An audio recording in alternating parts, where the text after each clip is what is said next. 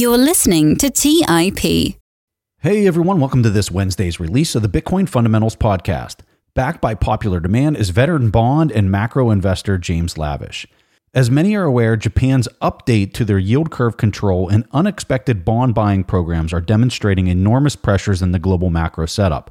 James and I cover all of these emerging results. We cover the increasing systemic risk growing in the markets, whether deflation is starting to take hold in the U.S. economy, and whether that'll have any kind of impact on Europe getting its inflation under control. All of this among many other topics, and this is a conversation you guys are not going to want to miss. So here's my chat with James Lavish. You're listening to Bitcoin Fundamentals by the Investors Podcast Network. Now for your host, Preston Pish.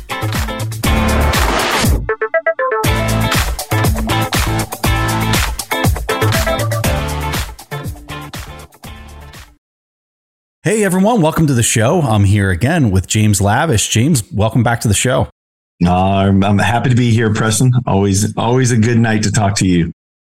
I'm thrilled to have you here because there's a lot of stuff I want to ask you. First and foremost, how is your Christmas going? It's busy, but it's good. You know, it's always good to see family. Everybody's coming in. Now that I live out in the West, people are coming here more. It's fun to come to Vegas, right? But now with adult kids, you just don't celebrate Christmas on Christmas Day. So we celebrated one Christmas last night with part of the family. We're going to have another one Christmas Eve, Christmas Day, and then another one with my kids. It's just keeps rolling. It's like Christmas month. So, but it's good. That's good. We're blessed. I'm thankful, super thankful and fortunate. That's fantastic. Yeah. How about you? How's yours? Good. Yeah, we're doing good. Just laying low. Those are the best ones, you know, when there's not too much planned. We're staying busy. I've been having fun with this Nostr. Have you heard of this Nostr thing? Like I said, I've been pretty busy and we can talk about the other stuff I've been working on later, but I've seen you guys riffing on this. Posting on, and posting it on Twitter. And I pulled it up. I actually have a window on it open that one of you guys posted, and I just haven't gotten to it yet. Dude, it's crazy. Yeah. What is it? Like, it's Nostr? Is that how you pronounce it? Yeah, like Nostradamus, so probably Nostr. Nostr. Yeah. Nostr. Yeah, that makes sense. Yeah, okay, like, so I think Nostr pill me. Nostr. So, I mean, the simplest way I could describe it is they're decentralizing Twitter right now. Just a bunch of, like Bitcoin, you know, you got a rogue group of shadowy psychopath supercoders that are out there just decentralizing money. Now they're doing it with free speech in Twitter. And I'm no expert on the intricacies of it, but I opened up an account. I created private keys, just like, you know, with Bitcoin, you got private keys and then you have a public address associated with those private keys, and basically created an account. And you just wouldn't believe how Twitter like the experience is so far. Really? Yeah. All right. And so it's a protocol. Anybody can just build basically an app on their phone or their desktop, and they just basically tap into this protocol, this messaging protocol. And Jack Dorsey's there, which is insane. Really? Yeah. Jack Dorsey is basically, so I'm there having conversations with Jack Dorsey on this new messaging app that's completely decentralized. People are running their own relays. I think there's like 130 relays of basically people decentralizing the servers. And the guy who stood it up, this is what's so fascinating about it. The guy who stood it up. When did it I think they did it launch months ago, but I think they're just now like getting enough built that people are like starting to sign up in the droves. And the guy I saw him tweet. I don't know if we call it a tweet. I don't even know what you'd call it, but he said that none of it would be possible without Bitcoin and Lightning in particular, because like Lightning immediately settles and you can do these micro payments. That's going to be the thing. That's going to be the incentive for these people running like their own local relay servers. There's people talking about running apps on like Umbrel. It's insane. It's wow. I'll put a link in the show. I'll sign up tomorrow. I'll get in there and figure it out. Check it out, man. Get my keys. Do you have a username and everything, just like Twitter, or is like so your public key is your username, and some of the software clients, like the local or the software clients that you can run on your smartphone or whatever, are getting to the point now where it's going to be like the @ symbol, like on Twitter, like @Preston or @James or whatever, that it will auto do like the same stuff that you have with Twitter right now. But right now everyone's using, because it's so early, people are using their public addresses that are associated with their private keys as like their username effectively to tweet at. But dude, it's wild. It's just like the wild west. Looks like it has a lot of problems. I'll definitely check it out. Definitely. I'll send you a link, and then I'll put a link in the show notes for people if they want to check it out. Anyway, let's hop right into this. So the big news, we covered Japan early on. Man. We were talking about this. Break it down for people that maybe didn't listen to earlier episodes. Yeah, you and I talked about this. We've been talking about this for months, right? Yeah. And even offline, we've been talking about it quite a bit. But for those who haven't been watching Japan, the Bank of Japan, a number of months ago, had declared that they were going to hold their 10-year rates at a certain level, which was 0.25%. Now, everybody else in the world, the Bank of England, the ECB, the US, everybody's raising rates, and Japan is holding theirs like just barely over water, right? And so the 10-year was being held at 0.25%. It's called yield curve control. They're controlling the yield curve of the different maturities of their government debt.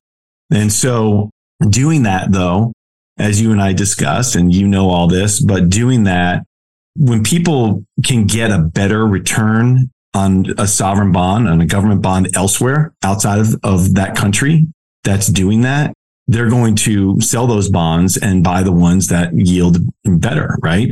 In essence, what happens is it's people who are investors in Japanese government bonds were selling those 10 years. They would get yen for those 10-year bonds that they sold. Then they would sell the yen, buy US dollars, and buy the US Treasury 10-year, because it makes sense that they could get a better yield. And that's just interest rate arbitrage right there. You know, it's called interest rate parity. And that's kind of what happens.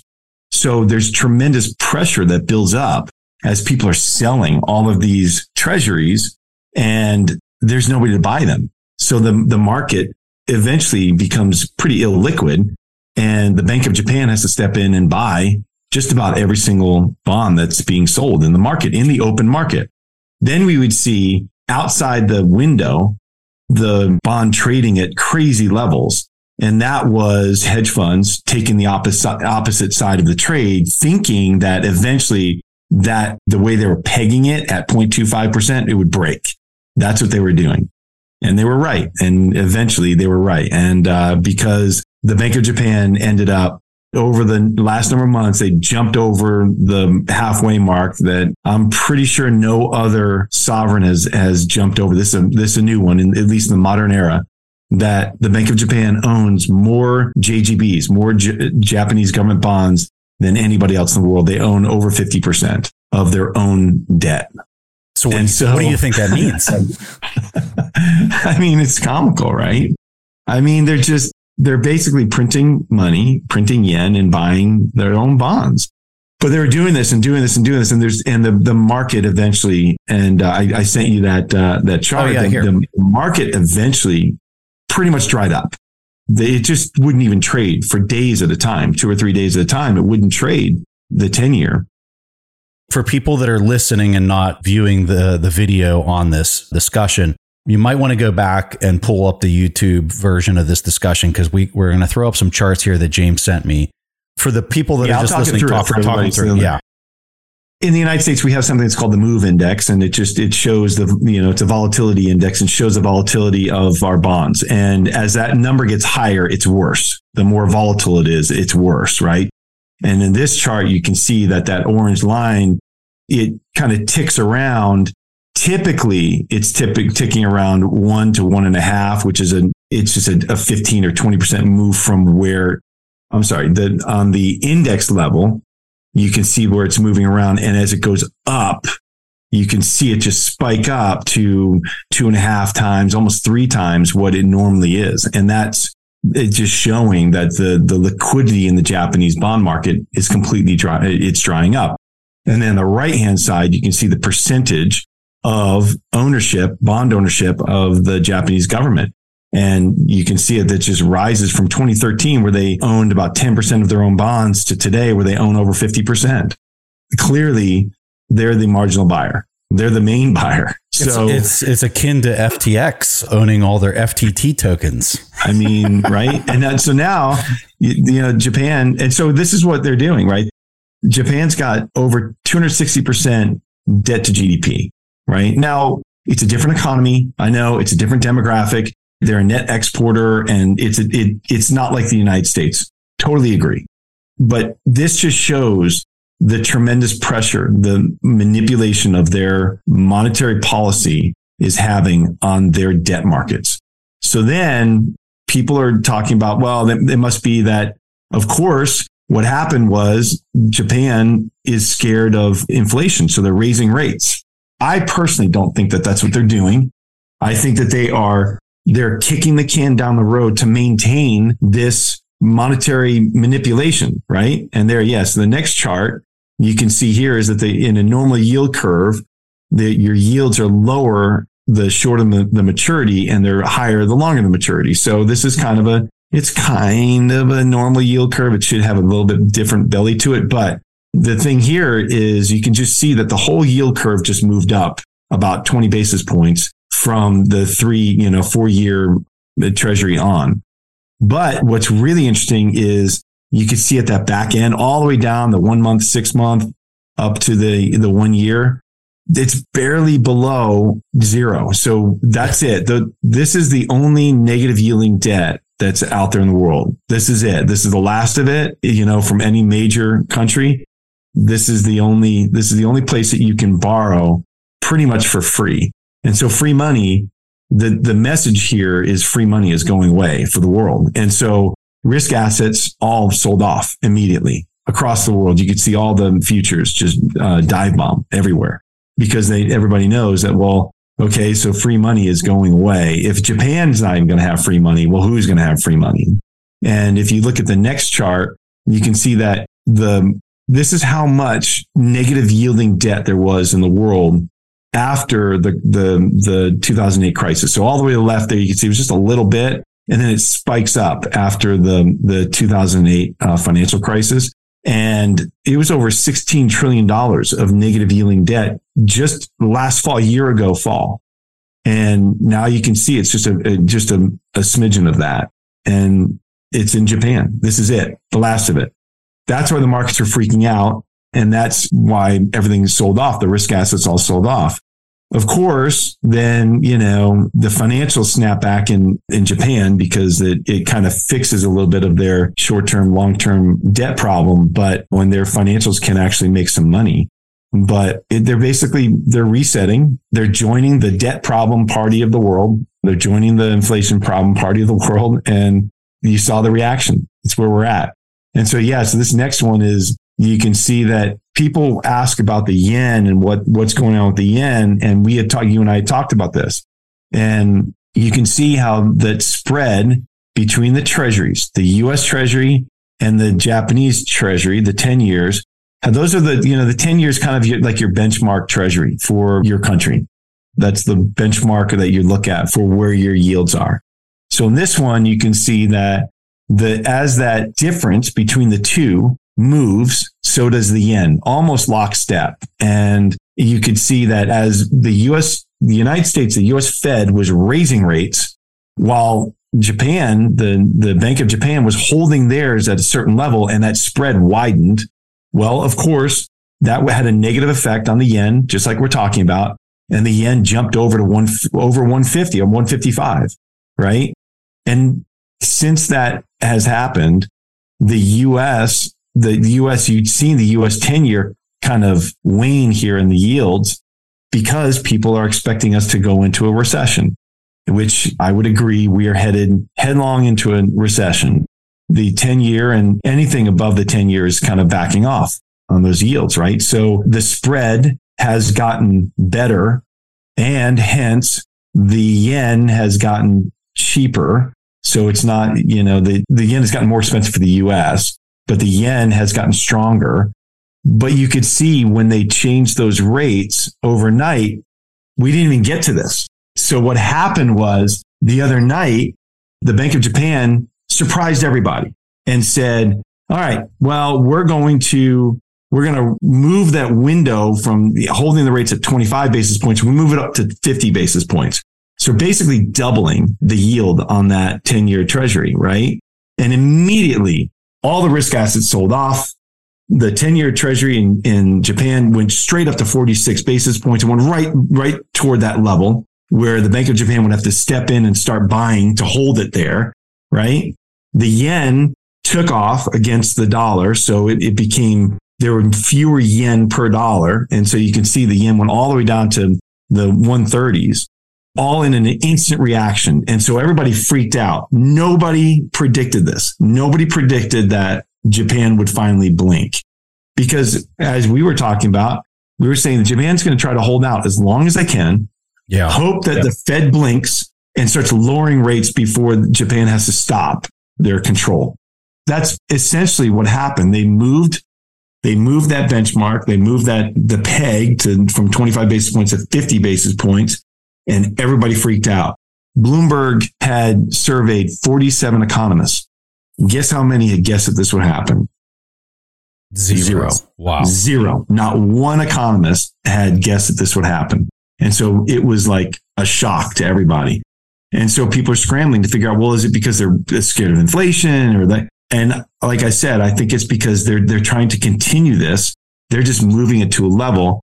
And I think even Lynn was on your show a number of months ago, and she had said it. She said, look, I think they should have pegged it a little bit higher now that we see where rates are going. But nobody expected the Fed to be raising this hard, this fast. So and nobody expected the market to be able to handle it, I don't think. Exactly. For this long. Exactly. And so because nobody expected that, and certainly not the Bank of Japan. I mean, the Fed didn't even expect it. If you read my newsletter this last weekend, if you saw it, I showed that the Fed expected the rates to be not even half of what they were at the end of 2022 back in December of 2021. They had no clue that they were going to be this high. Of course, this is what the game of chicken that the Bank of Japan was playing. They lost, at least this round. They're trying to stay on that game and hope that they can pull it through for the next 3 months before the Fed has to stop raising rates and the pressure eases. And we'll see. I mean, it's a dangerous game. They're printing a massive amount of money to do this. They just announced they're going to buy another $9 trillion of JGBs monthly to control these yields. $9 trillion. I just threw the first chart back up again, which shows the percentage, and you're showing how it's at 50% of them owning it.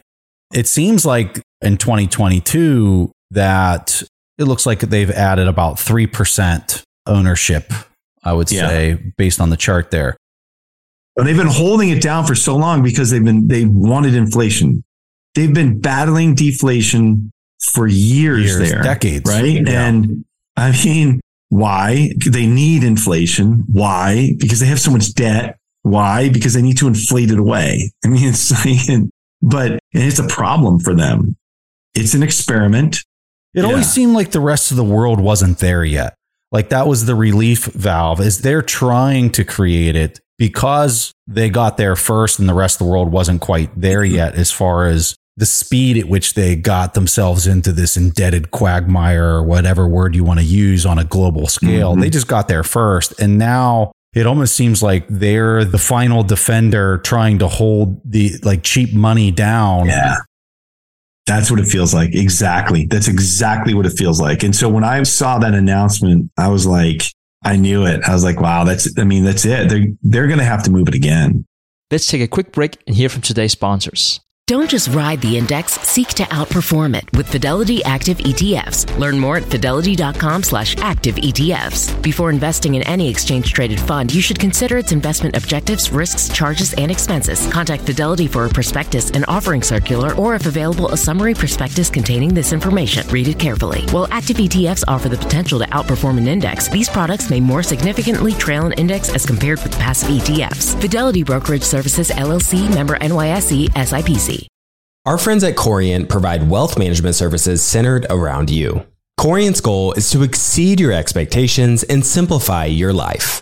Corient has been helping high achievers just like you enjoy their lives more fully, preserve their wealth, and provide for the people, causes, and communities they care about. They're one of the largest integrated fee-only U.S. registered investment advisors, and Corient has deeply experienced teams in 23 strategic locations. They have extensive knowledge spanning the full spectrum of planning, investing, lending, and money management disciplines. The teams at Corient put the collective power of their expertise into building you the custom wealth, investment, and family office solutions that can help you reach your holistic financial goals, no matter how complex they may be. Real wealth requires real solutions. For more information, speak with an advisor today at corient.com. That's spelled Corient.com. That's Corient.com. When Rainn Wilson had a great idea, he turned to AT&T Business. They assured him no matter how out there his idea may be, they had his back. So he came up with this, a talking pillow designed to put you to sleep, backed by a reliable network and the only network with built-in security controls. And thus, Sleep with Rainn was a hit. Take your business to the next level at business.att.com. That's business.att.com. All right, back to the show. Oh, really? You think so?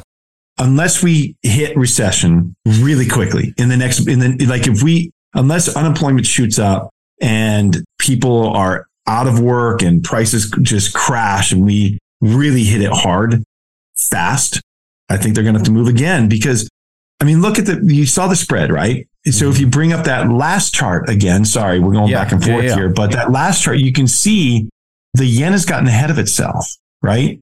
What's it going to be? Is the spread going to widen? Or is it going to close? Or is the yen going to come back? And in that case, it's showing that there's additional pressure. Like all things being equal, it looks like the yen should be up around 137. For the percentage moves that it's made, when the correlating percentage moves it's made over the history of this, just eyeballing it, it looks at like a 3 or 4% off from here. And so that something's got to change there. This is going to tighten up. The yen's going to get weaker or that spread's going to tighten. Either way. Now, so what's it going to be? That's it. And they're going to be standing there by. So the indications, though, and this is what I was getting. Sorry, Preston. The indication, though, is the last couple of days is that, man, there are not a lot of buyers, even at 50 basis points for that 10-year. Yeah. And that Japan's going to have to step in and hold the line. What it is, they keep it in a range, right? The fact that it was stuck at 25 basis points for so long was just such a red flag. And it was like a siren that, they're holding it there. Like the dam, they're holding it there. If it goes back to 50 basis points and they're doing the same thing, then you can see. So when you're looking at this slide, the light pink, which is kind of in the middle, I think people can see my cursor. This is what James is referring to. The thing was just pegged out at a quarter or 25 basis points for a very long period of time. If it was dipping down and showing like, hey, there were a few buyers there, well, then know it's not being pegged. Liquid market, yeah. But it was pegged out for what? 1, 2, everybody 3, 4. Was a seller, and the Bank of Japan was the buyer, period. And so, there was literally nobody there. It didn't trade for days. Like it just would not open their market. Well, that'll probably be the indicator whether your theory that they're going to have to raise the yield even higher is if it just continues to be pegged out at 50 bips for quite a while. If it gets pegged at like 46, that they're staying there buying them. And if they can't stand it and it gets pegged at 48, 49, that if it's not moving between 25 and 40 and 50, that's okay. That's a clear indication. Number one. Number two, if it doesn't trade for a day, That's a problem. Oh yeah, that was another. And then watch crazy. the yen. I think as we enter this, and so this. So where does the dollar pop out of it? What's that? So with all this, I'm sorry to interrupt you. So when I'm looking at all this and I'm saying, okay, so the yen, they did this for the yen to make it stronger, right? That means the dollar should be weakening, but I'm not seeing that in the DXY at all, at least these last 2 days. Well, what we're seeing, hey, look, everybody does their own thing. Everybody is like, you have your own process, please. Not everybody has the same portfolio, makeup, but I'm long the US dollar because I think as the world goes into a recession, we're going to have a flight to safety and there's going to be a shortage of dollars. And so you're going to have that same phenomenon where people need dollars. So you think it's just a correction here in the last 2 months? Yeah, I do. And look, the cost of capital just went up everywhere, right? So now we're just waiting for the next credit event. Like, what's it going to be? What's going to be the credit event that, who's it going to push over the edge?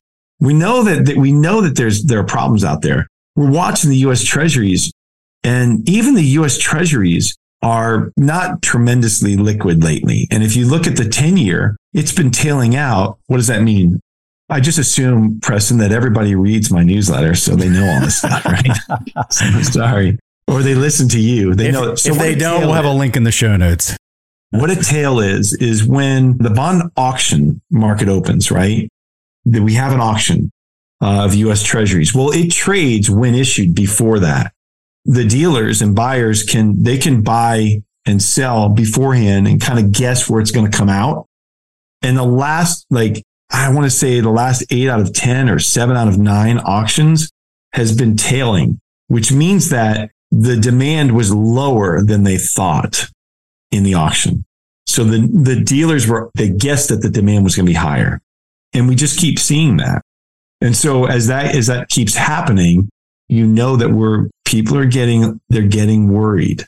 And the balance sheets are for the private owners of these bonds. They're running out of room on their balance sheet. We're issuing so much debt. Right? So what do you have up here? So this is the US bond yield curve. Yeah. Over time. So people can see when it inverted just by the durations there, the colors on the chart. You can see how the 1 year is providing the highest yield and you got the 10-year and the 30-year providing the lowest yield. Yeah. So for your listeners, a perfect example, this is a perfect graphic of the market is telling us it expects rates to come down next year. There are a number of reasons for that, but the primary reason for that happening is that it signals a coming recession. Typically somewhere around, 6 months to a year out, you can see that started happening back in October, end of October. If I remember correctly, some of these, and it's coming. It's coming.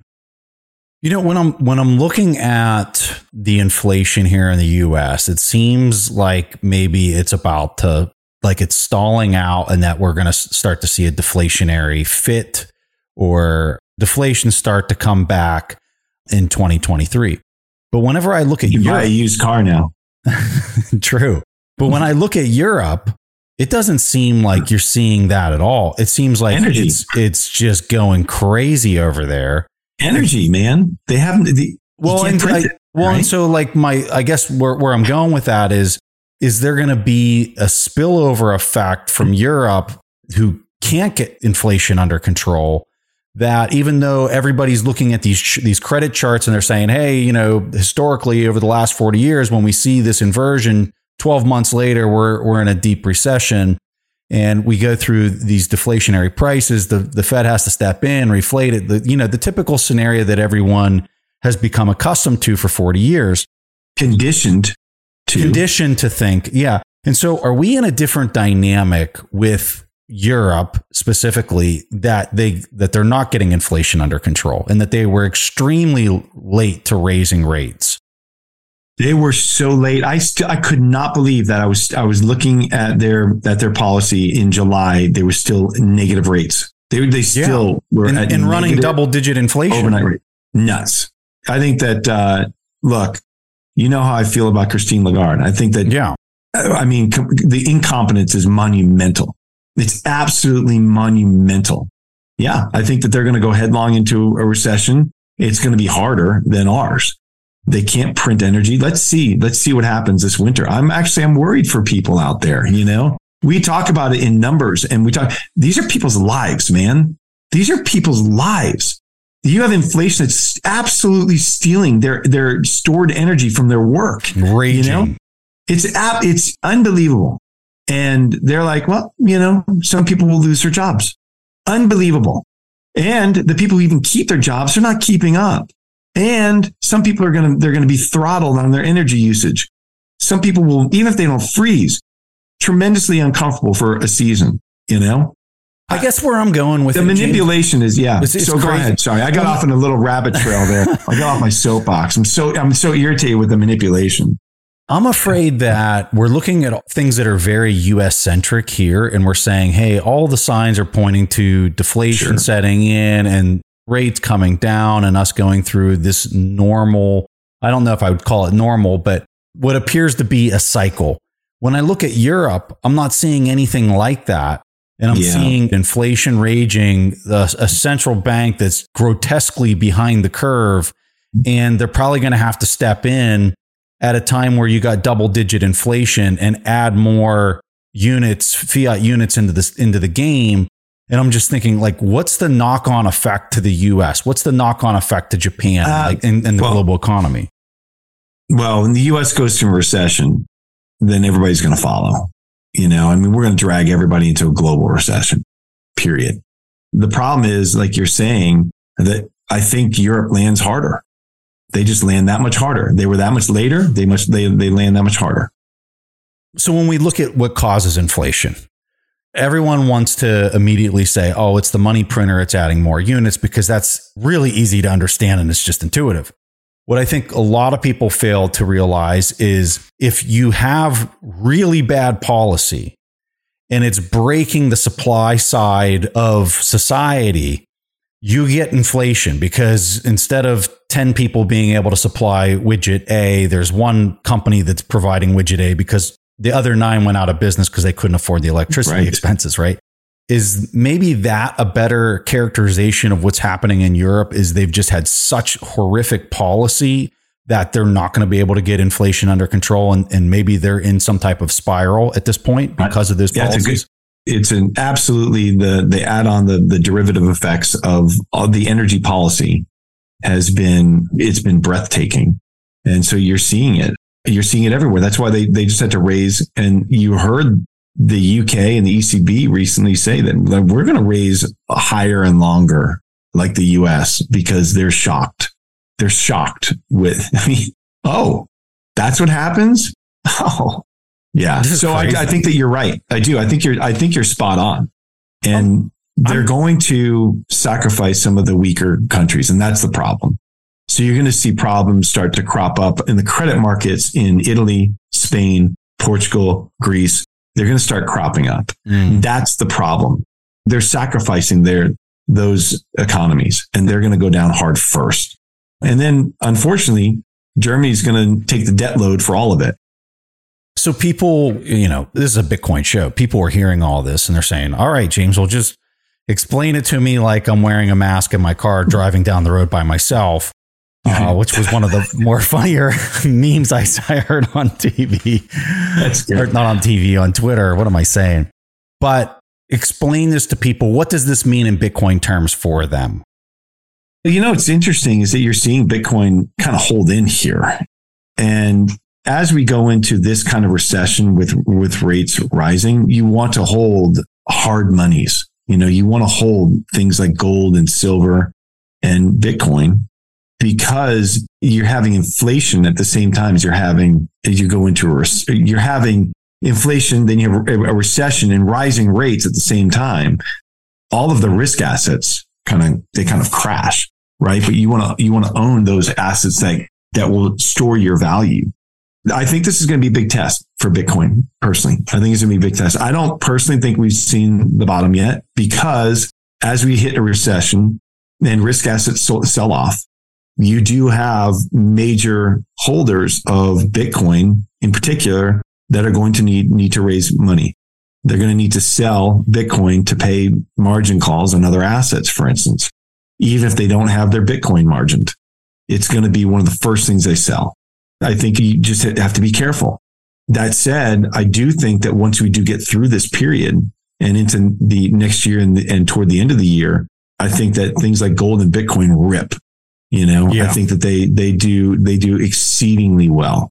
Those are the things that I'm looking at. How about this for the whenever that bottom comes? Let's say we hit a bottom in 6 months from now.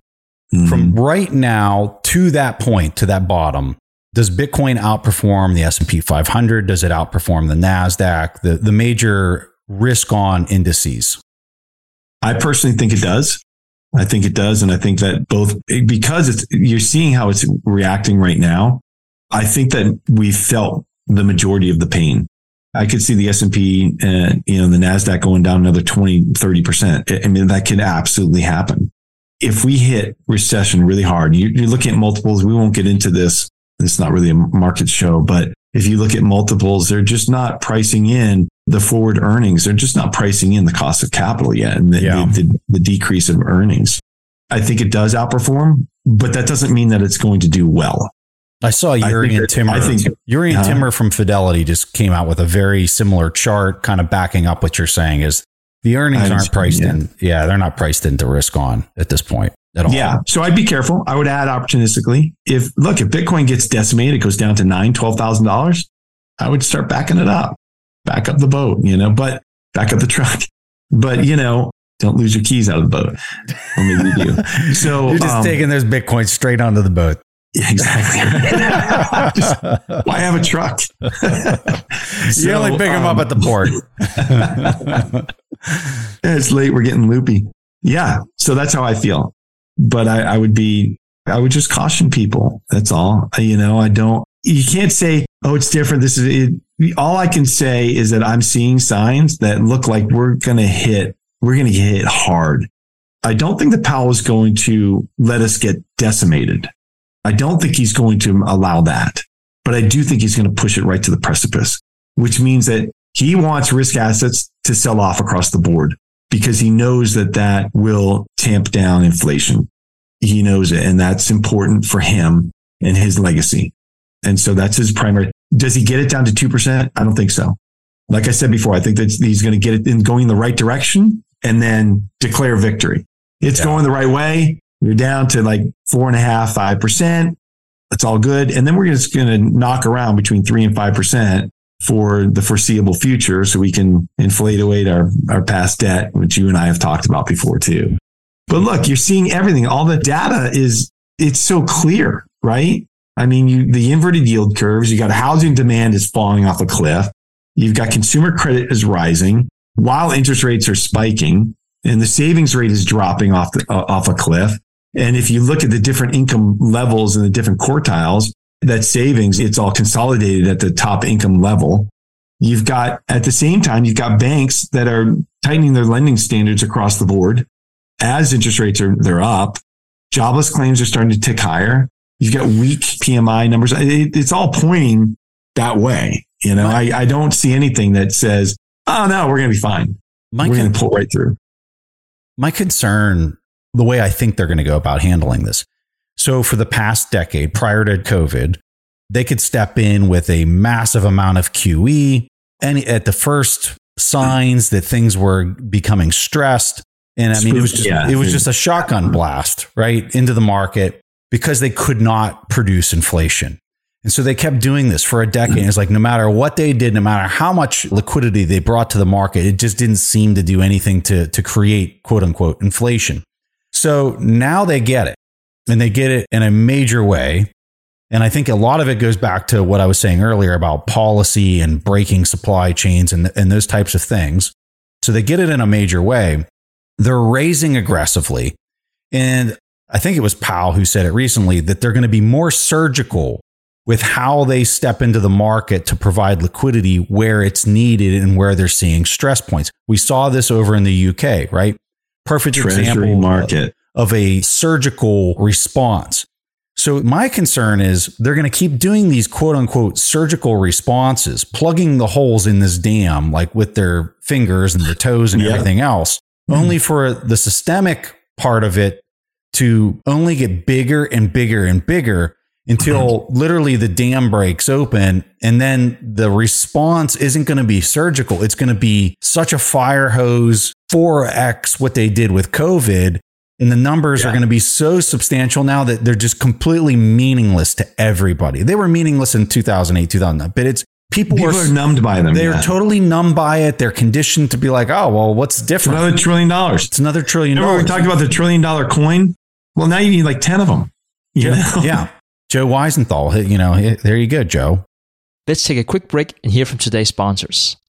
If you're looking for the right franchise concept at the right time, an iFlex Stretch Studio franchise is the business for you. iFlex is the newest franchise concept from the founders of The Joint Chiropractic. With over 200 licenses already awarded to our regional developers, there's never been a better time to own an iFlex franchise in your market. An iFlex Stretch Studio franchise offers its clients the best in professional assisted stretching for one affordable price in one beautiful location. Even the Mayo Clinic says stretching can increase flexibility and improve your joints' range of motion, helping you move more freely. Prime regional developer opportunities and franchise locations are going fast. Don't miss this opportunity to get into this rapidly growing health and wellness business from the founders of The Joint Chiropractic. Find out more today. Call 888-994-3539 or visit iflexpodcast.com. Call right now, 888-994-3539 or visit iflexpodcast.com. Kyle, you're connected with a ton of different investors and portfolio managers, and you're just really in the know on a lot of these things. How do you keep up with all the day-to-day headlines for your portfolio companies? Yeah, so I used to have a ton of issues with this, and that was until I started using Yahoo Finance. Really? What's so great about it? So Yahoo Finance is awesome. I have my whole portfolio entered and I can easily see all the top headlines to keep up with the recent news. And each day you get an overview of the major global events that might be moving the market. So I'm ready to easily pounce on any opportunities that come my way.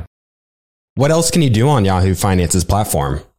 They also have a number of cool features, including a tool that lets you link all of your investment accounts, analyst ratings, and independent research, as well as the ability to create customized charts.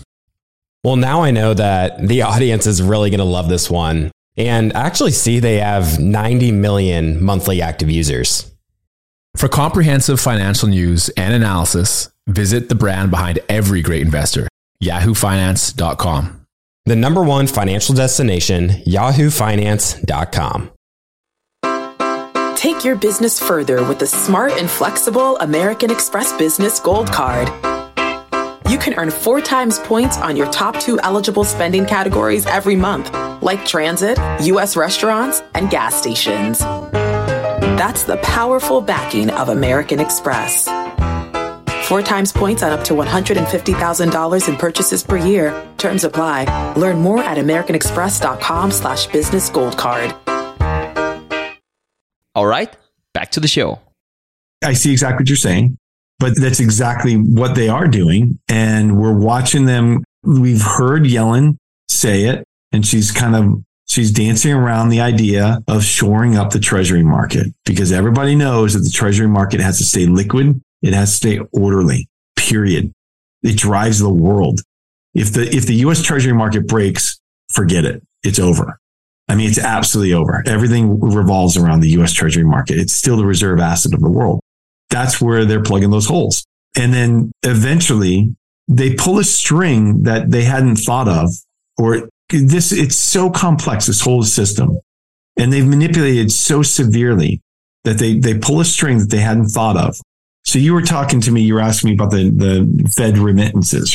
For the people, for your listeners, and it's already been an hour, so I don't know how much longer you want to go, but for your listeners, and there it is. Preston just brought up a chart that shows the liabilities and the earnings, basically the remittances that the Fed pays the U.S. Treasury. So the Fed typically makes money and they remit that to the Treasury every single month, right? And so actually they do it more often. Yeah. But the problem is that you've seen it here fall off a cliff and now they are running such a deep deficit. I mean, they're losing money every single month that it's such a tremendous amount that you see this tight band of the amount of money that they sent to the Treasury every single time they had to send it. And then it just fell off a cliff. Literally fell off a cliff when we started raising rates. Well, why? Because the Fed bought all those U.S. Treasuries during QE, and it receives interest payments. This is so stupid. It's so stupid. I can't believe this is our system. Oh my God. So they can't legally, the Fed can't buy treasuries in auction. So the dealers buy them and then they sell them to the Fed. And basically the Fed gives the dealers money and says, hey, buy this one. It's like you're an 18-year-old and you're like, hey, can you go buy me the 6-pack? You know? But you're 18 years old. Exactly. So the Fed bought all these treasuries from the U.S. Treasury through their buyer, through their dealer. I mean, literally the dealer, right? So they've got them. And they receive interest payments from the Treasury on those. But the Fed pays the banks interest payments on the bank's reserves that are at deposit at the Fed, right? On deposit at the Fed, plus the reverse repo overnight window. So they're paying them interest on that. Okay, here's the problem. The Fed bought all these treasuries in QE that are yielding 0.5% to 1.33% or something. Yet now they've raised rates so much that they're paying the banks to not lend an overnight rate, and their reserve, they're paying them a rate that's far above that. So they're losing massive amounts of money. I mean, $300 billion a year. If you annual $300 billion, $200 to $300 billion a year. That's right. It's like $500 million a day, right? Yes. That they're paying these guys. Basically, it's impaired their balance sheet. So now the Fed has this loss that they're running every single month, but they're supposed to be sending money up to the Treasury. Yet they have this loss. So they have this hole. They literally have a hole in their balance sheet. And they're like, well, we're going to call it a deferred asset. Say that again. They're calling it a deferred asset. So it's not really that we're losing money. It's just that we haven't made the money that we're going to make yet to pay the Treasury. So we're going to call it a deferred asset. And then they're calling it an asset because they're basically saying it's going to offset future remittances to the Treasury once that net interest margin comes back, if it ever comes back, and it's positive again. It's just fancy accounting. It's ludicrous, but that's what they're doing. And so now, until basically the Fed flooded banks with cash and kept rates on the reserve high enough so they would keep those trillions of dollars out from flooding into the economy, right? Exactly. And that's the so what, James. That's the so what is these banks are flooded with cash. And so how can we make sure that they don't lend this money out? Well, we've got to pay an interest rate. We have to pay a competitive interest rate to the rest of the market to make sure that all this money that these banks are squatting on doesn't get out to everyday citizens, or else we'd have inflation. But where's that money coming from? That they're giving them. They're giving them this money they don't have. They're printing it. They're printing it and giving it to them anyways. Yeah. Now they're doing it to the tune of $500 million a day. I'd like some of that. You want some of that? We're not getting into that. But anyway, it's money that's going, it is going into the system, right? James, this is what's so crazy to me. If we were going to quantify $300 billion, this is almost half the budget of the US DOD, which is $800 billion a year. Yeah. Right. I mean, you're almost at half the DOD budget. And so what is it? It's interest expense being paid directly to the too big to fail banks. And then they're just slapping it on their balance sheet. And then what are they doing with that? They're going to go buy more treasuries and put those on deposit so that they can get more interest income. It's insane. It's insane. I need to add that to my button here on my mixer so I can just play it. It's insane. It's insane. It's insane. So here's the string, right? They're like, oh no, it's fine. It's fine because we're making money and we're going to send it back up the Treasury. It's this all works when rates are at zero. But now that the rates are inverted, they're paying so much more on the overnight than they're getting for their 30-year and whatever they bought. So now They've got a hole in their balance sheet. We haven't even talked about the fact that they don't mark to market their treasuries that they own. Yeah. That are down 25%. Could you imagine? Hey, man, you know what? Can we make that a deferred asset? All these treasuries. Can we make that a deferred asset? You know, I got my hedge. I'm on my private equity, my hedge fund. I know we bought all these treasuries and they're sitting on a balance sheet and they're down 25%. But you know what? We're just going to wait it out. So we're not going to mark them. That doesn't fly for anybody. So they don't mark them, and they print money to give to the banks every day, $500 million a day. So that's what's happening. And definitely shout out to Luke Groman, because he's been all over this too. And it's been, he's all over it. And he takes it even further, saying that it's a form of QE that we're just dumping money, and it could lead to more inflation in the United States. I don't know. I've got to work that through, because the rates going up, we're so levered as an economy. I think it completely overwhelms this level of QE. I think that we're so levered that we need massive amounts of QE to turn this. Like, we are QE2, the Queen of England's massive ship that you could chop. That's what we're doing here. We've got to turning that thing around. It's not like a helicopter, Preston. It is insane. And I think for most that are just hearing all the fancy terminology, they're like, at the end of the day, if you were going to put these in business terms, I mean, it's absolutely asinine what's happening. This company is defunct. Yeah. But basically it's a company that has an endless checkbook. You know, when you got your first checkbook and you're thinking, I could just write checks. I could write checks. Yeah, you do think that. But then you realize, somebody's going to cash the money in the account. You know, you're like, 14 years old, right? This is what it is. They just have a checkbook. Nobody's checking the bank account. It's okay. They have I think the funniest part of the academics that then go and wave their hands in the air and say that this is all justified and it's normal. You're distorting the reality. It's not really like that. You can't look at it like that. Recently, you're getting involved in a fund that's doing distressed debt. Talk to us just in general about distressed debt and help people understand, because you and Greg Foss and some others that are involved in this, Larry Lepard, you guys are extremely smart and have experience in this area. And it can be a really lucrative, especially with what we're about to go into. If you can get your timing right with raising the funds and what you're able to step in and buy and find value in things that are distressed. Talk to us about some of this stuff. I'm super excited. That's what I've been working on. That's why I haven't been on Nostr. But I'm launching a hedge fund with my co-managing partner is David Foley. And he is Larry Lepard's his partner in his hedge fund. So we've got Larry and Greg Foss, Mark Moss, and those are the main operating partners. And then we just partnered with Swan. So Corey's going to be on our board and working with us as well. And Corey Clipson. What it is, and you're right, it's a lot of it's timing. It's a distressed asset and distressed bond fund where we're looking at, and it's all focused on Bitcoin, the Bitcoin ecosystem. So companies that need money, that are in distress, we've seen it in the miners. You're starting to see it in some of the smaller companies, some of the Bitcoin financial companies, some of the hardware wallet companies that raise money. They need more money, but the space is dried up. It's been really tough. Here's the tough part is that people get scared in these markets, but there's tremendous value out there.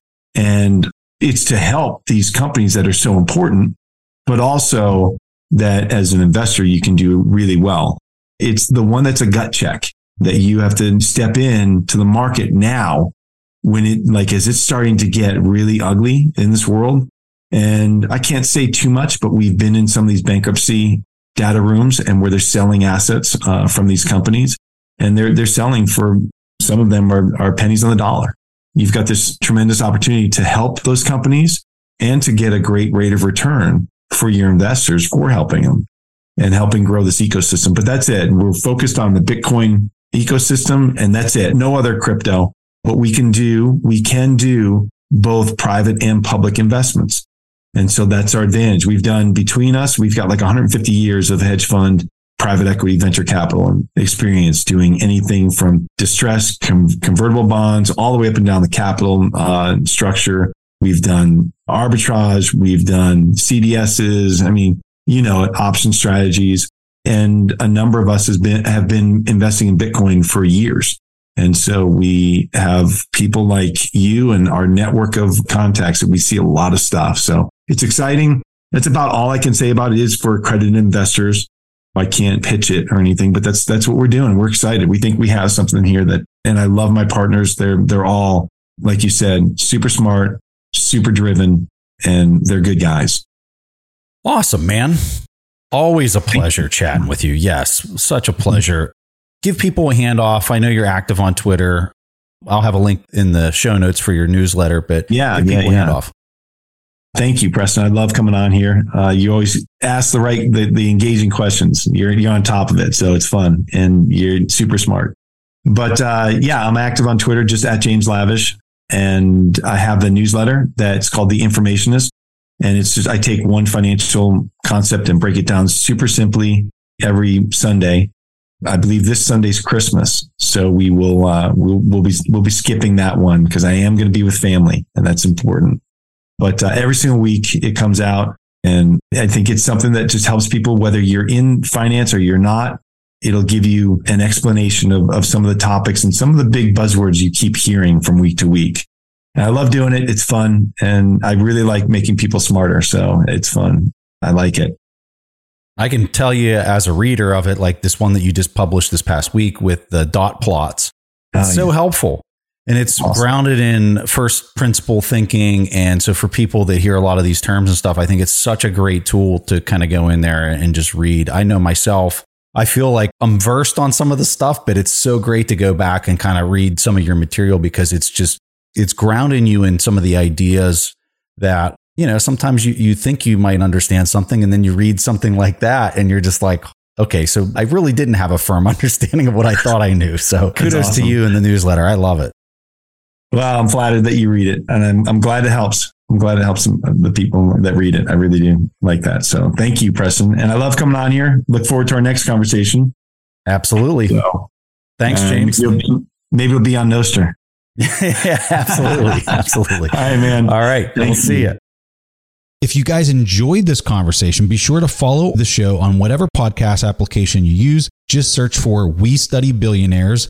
The Bitcoin specific shows come out every Wednesday, and I'd love to have you as a regular listener. If you enjoyed the show or you learned something new or you found it valuable, if you can leave a review, we would really appreciate that. And it's something that helps others find the interview in the search algorithm. So anything you can do to help out with a review, we would just greatly appreciate. And with that, thanks for listening, and I'll catch you again next week. Thank you for listening to TIP. To access our show notes, courses, or forums, go to theinvestorspodcast.com. This show is for entertainment purposes only. Before making any decisions, consult a professional. This show is copyrighted by the Investors Podcast Network. Written permissions must be granted before syndication or rebroadcasting.